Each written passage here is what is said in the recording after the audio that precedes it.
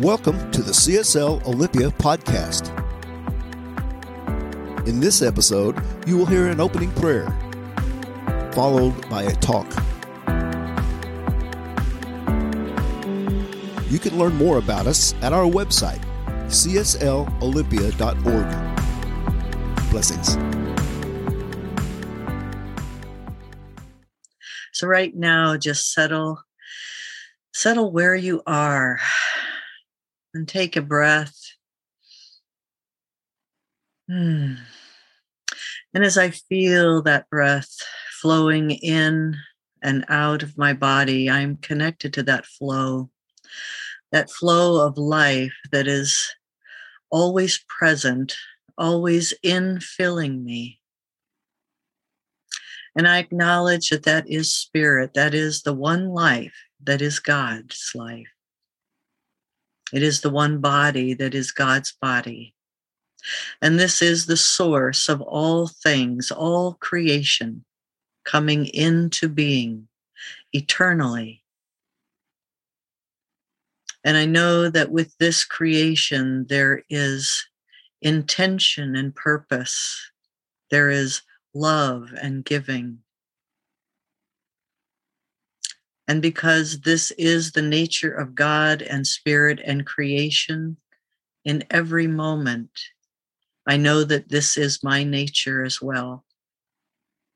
For that spirit, that source is living in, as, and through me right now, filling me with creation and the unlimitedness of that one mind, that one divine consciousness.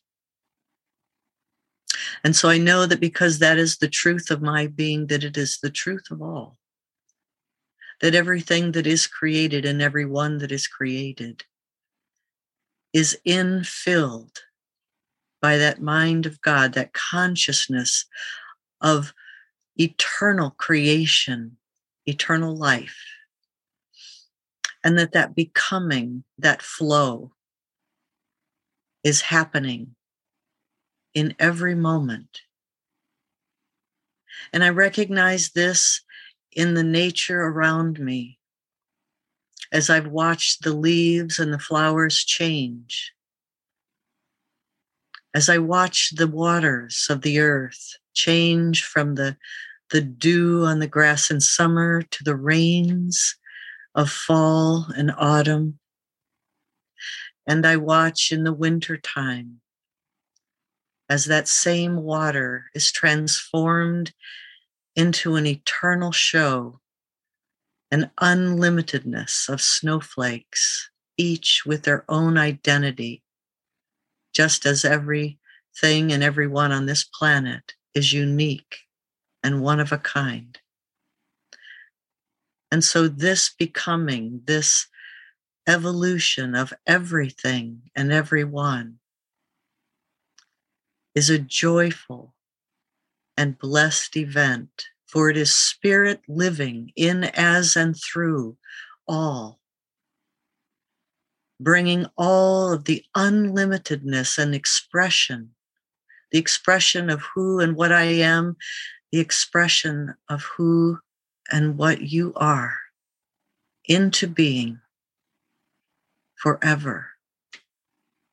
And so I release this with joy, with expectation, with the excitement of each new day and each new becoming, knowing that spirit is unfolding and expressing my good in what I am, and the gifts that come through each and every one. I'm grateful for this blessed event. Blessed for this time together, knowing that spirit is right here, right now. And so I release this into those hands, knowing it is done with purpose and love. And I simply say, and so it is.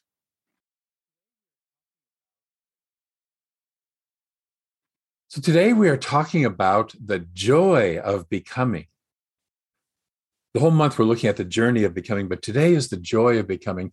And I think that's so appropriate because in the Christian calendar, today is the third Sunday of Advent. And the Advent, hang on here, the Advent theme for today, if I will push the right button on my computer, today is known as Gaudete Sunday, and all the other candles in the Advent wreath, in the Advent candle setup, are purple, but today's is rose-colored, kind of like this shirt. And it's called Gaudete Sunday, which is the Latin word for rejoice. And it comes from the reading that opens today, rejoice in God always, and again I say, rejoice. Let your humility be known to all. God is at hand. Don't worry over things, but always by prayer and earnest desire with thanksgiving, let your requests be known to God. And so that is what a wonderful affirmation to rejoice in God, not be afraid of God, not any, all that other gunk that many of us grew up with. Rejoice, Gaudete. So we are looking at the joy of becoming. I have a Thich Nhat Hanh calendar that I have on my wall here. And the December reading for this is very appropriate for today. It says, your purpose is to be yourself. I'll read that again. Your purpose is to be yourself. You don't have to run anywhere to become someone else. You are wonderful just as you are. Say that to yourself. Give yourself a little hug. I am wonderful just as I am. It's funny. Yesterday in Mystic class, we had our final meeting of our year-long program. And I was talking about one of the ahas that kind of came to me over the weekend was, I don't have to be somebody else. And it was funny because it was Thich Nhat Hanh that I was thinking of, because I was reading some of his work. And I thought, I should be more like him. And then I thought, I don't have to be like him. He's doing a great job being Thich Nhat Hanh. It's already taken, And I'm here to be me, David. And you're here to be you, this person. That's who we're here. We're here to become ourselves. So a question. What if the spiritual journey was not a slog through all of our layers of separation and resistance? What if that's not what it was about? What if it isn't about suffering? What if it's a joy? What if it's a delight? In fact, what if it isn't even our journey? Take a breath with me. Because of our conditioning, we believe that we are separate beings, earning or finding our way back to a God from whom we separated long ago. But that's not really the case, is it? How can we ever be separate from an infinite presence? How can we ever be separate?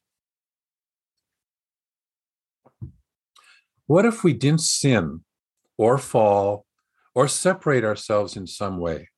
What if we never did anything wrong? What if this is just the process of the infinite itself knowing itself more fully and forgetting so that it can remember? What if forgetting and remembering are two sides of the same coin?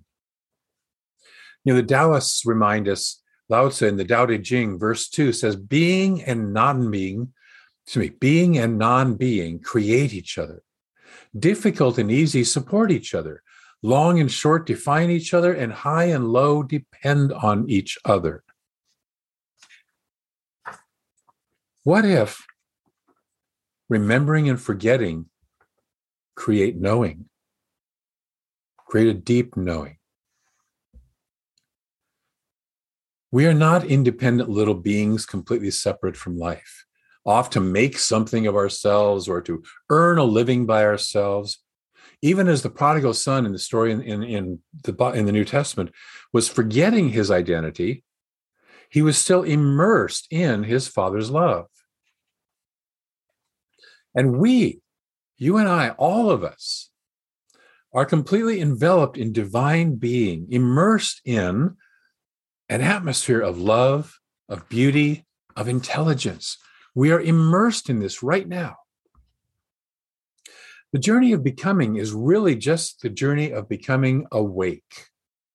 There's nowhere to go. It's just becoming awake. Awake to our own true magnificence. And the magnificence of a life that is remembering. You know, every morning we awaken and we release the dream state of sleep. And we wake to the reality of this life. Perhaps even aware or wondering, like Zhuangzi did when he said, you know, I awoke, I was dreaming I was a butterfly and awoke and realized I was Zhuangzi. But am I really a butterfly dreaming that I'm Zhuangzi? Or am I Zhuangzi dreaming that I'm a butterfly? What's the reality? What if all of this is not what we think? What if this whole process that's happening in the world right now is helping us to awaken from our belief in the reality of the physicality of the world as a dominant way of being? You know, centuries ago, people, when it was first proposed that the earth was round, were afraid they were going to, if they got too far over to the edge, they'd fall off the edge of the earth still, because they still didn't understand gravity. What if we don't understand yet what it is like to be spiritual beings in a spiritual universe, and we're afraid to let go of our clinging to the reality of physicality? Just a little sidebar there. So in those mornings, do we wake up happy to be playing in this dance of remembering? Or do we wake up and pull the covers of yesterday's memories and yesterday's beliefs and yesterday's dreams over our magnificent self, pull them over our minds and walk around like the prodigal son, forgetting who and what we really are? See, even when he was starving, the prodigal son was still the son of his father. In the story, it says that the son came to himself. All my dreams are waiting for me to come true. That is, he remembered who he really was. And as he was still on his journey home, it says the father rushed out to meet him. The father in this story represents the infinite presence. The father rushed out to meet him because the presence is always there. Now, the son had this whole, I have sinned against you and I am no longer worthy of being your son. Let me just be a hired hand on the ranch, because they live better than what I was living there back there. He had this whole speech worked out and he delivered it as soon as he saw his dad. But his father ignored it, never addressed it, never spoke about it. Just ignored it, and instead simply started hugging him and kissing him and loving on him, welcoming him home. He brought him new clothes, which represents external circumstances. As we come true, our external circumstances, our robe, our sandals will shift, will change into something far more magnificent. And he gave him a ring to signify a return to honor, a return to the remembering of who he was. And he had a feast, the fatted calf and all that, to feed his inner hunger. We make up stories of our unworthiness and our perceived sins, but the infinite is pure love. It doesn't perceive sin. It can't even know sin. It doesn't have the idea of unworthiness. See, the son operated in a far land, which is a separation, our land of separation. And I don't know about you, but I've felt sometimes in a far land at times in my life, and probably all of you have too. But it's a perceived but not actual separation. And just as we operate in a state of imagined separation from the infinite source, like the son, and like the father reminds his first son, when the first son questions, why is this party going on? This loser came back. Why are you partying? And why didn't you give this to me? And the father reminds him, you're always with me, and everything which is mine is yours. We can have the party anytime we want, but we have to know that we can have the party. If I believe that I'm supposed to suffer and struggle and not have the good, I never ask the father for the party. Just like at this time of year, and actually, frankly, daily, the planet becomes dark. It seems like we're darker. It becomes dark not because the sun, the source, moves, relatively speaking, but because the planet moves. So we experience darkness because we move away from the source when we're experiencing darkness in our lives. Some spiritual teachings emphasize suffering and earning your way back to God. Well, why would the infinite want to suffer? If the infinite is all there is, why would it want to suffer? See, I don't believe in a suffering God. I don't believe in a suffering God, nor in a God who wants us to suffer. In the story of the prodigal, there was no requirement for suffering. In the book of Proverbs, it says, the blessings of God bring riches, and there shall be no sorrow in them. What if we're here to party? What if we're here to party, to have fun? Thomas Troward, who was a New Thought writer, speaker, teacher of the early 1900s, wrote about the 7 main aspects of God. And he wrote about this in his 1915 book called The Creative Process in the Individual, which is a fabulous book. And he says the reason it's important to know the main aspects of God is what any power does depends on what it is, for the simple reason that it cannot give out what it does not contain. That's true of us. When we work on things, we work to become that which we want to see in our lives. If I want to have more love in my life, I want to become more loving. If I want to have more wealth in my life, I have to become more wealthy in my mind and my consciousness. If I want to have greater health in my life, I have to hold a consciousness, not dictated by that out there, but of the health that is the source within me. So to begin, the first aspect of the divine, he says, must be life. If it's not life, you and I are not having this conversation. We're not here. None of this is here. So it's life. Life is the first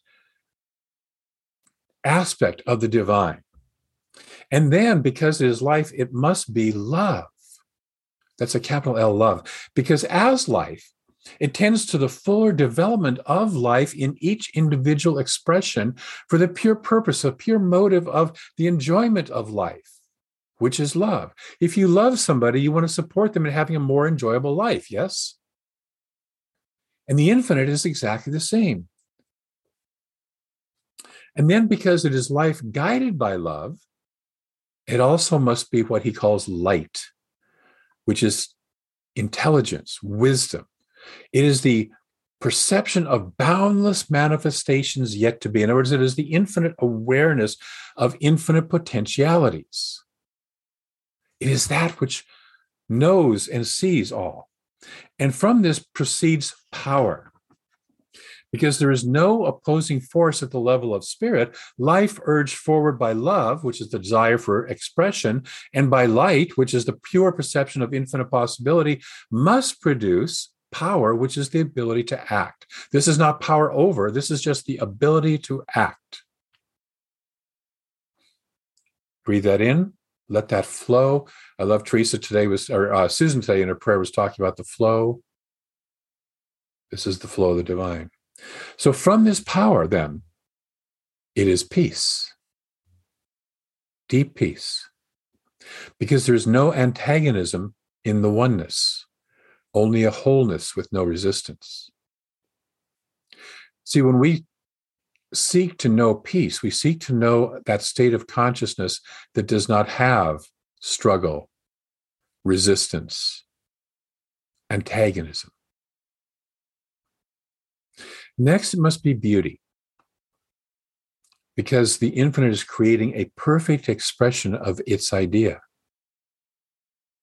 And finally, it is joy, because it is the infinite experiences pleasure in its self-expression and in the possibility of everlasting evolution of expression. In other words, not only does it have this particular thing, which is perfect, whole, and complete exactly as it is, but it sees that there's more. It's like when we are climbing a mountain, once we get to the top of the mountain, we can see more.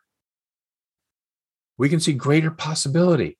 And so this is the joy, each step being whole and perfect in itself, and yet each is leading to something more magnificent. Notice that nowhere in this process is struggle or suffering, because an infinite oneness can't struggle with itself. And then notice This is important. This is I love this expose for this, because the final outcome of life being life is joy.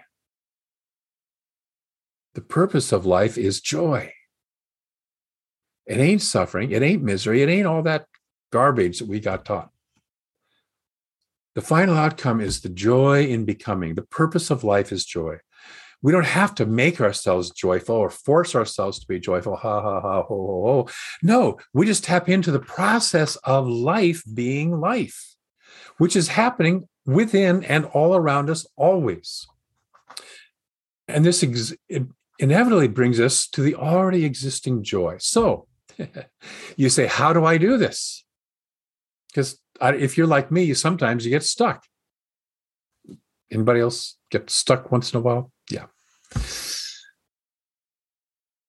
The practice is so simple that we don't even pay attention to it, but I'm going to call it out and I'm going to invite you to play with it. The practice is by practicing the same creative process that the Spirit uses, which is self-contemplation, capital S, self, the contemplation of divine. It is very simple. It is a quality of being instead of doing. We think we have to do in order to get to joy. We don't. We simply have to be who we truly are. See, we are expressions of the infinite, centers in which it finds fresh outlet for its creativity. You and I are centers of divine operation. As we contemplate the nature of the divine as our normal standard, in other words, as we recognize this is our normal, not the stuff that we got taught. That's not really truly our normal. Our normal is this infinite presence, this infinite life, love, light, power, peace, beauty, and joy. As we recognize that's our normal, we align more and more with the flow, with both the process and the product, the inner and the outer, of the infinite oneness. We experience the joy of becoming one with the one which is joy.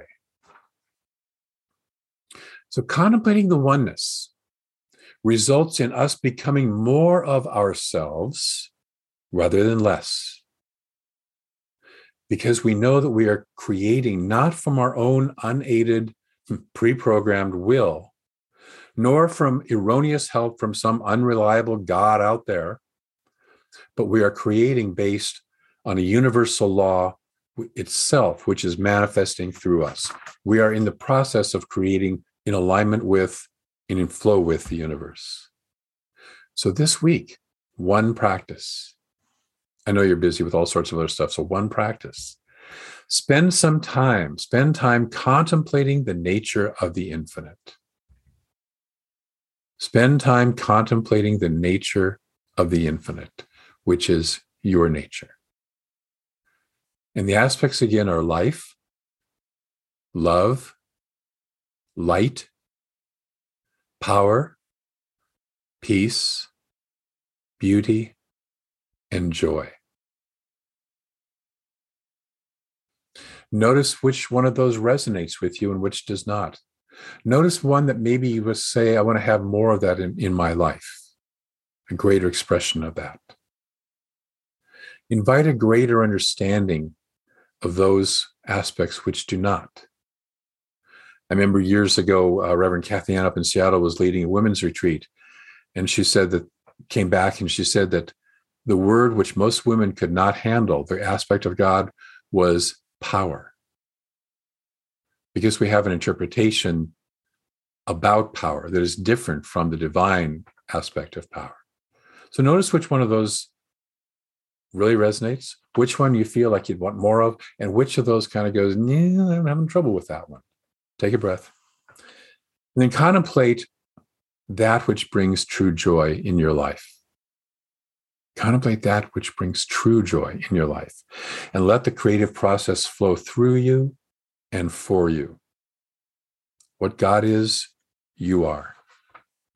I want to close with a quote from Christian D. Larson, who wrote The Pathway of Roses, which is the class we're doing this January.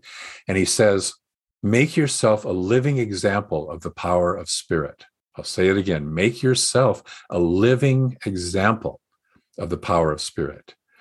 Do not permit a single weakness to continue for a moment. Do not say that you will be in the future. Say that you are now. And you are, because you are the exact image of the Supreme. You are God in form. Let us affirm that with an affirmation.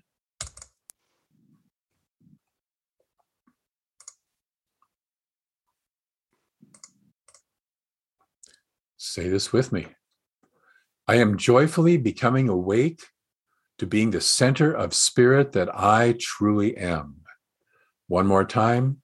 I am joyfully becoming awake to being the center of spirit that I am, that I truly am. And so it is.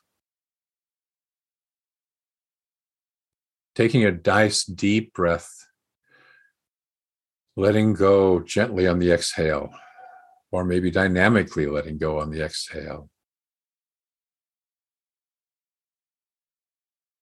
There is one. There is just one.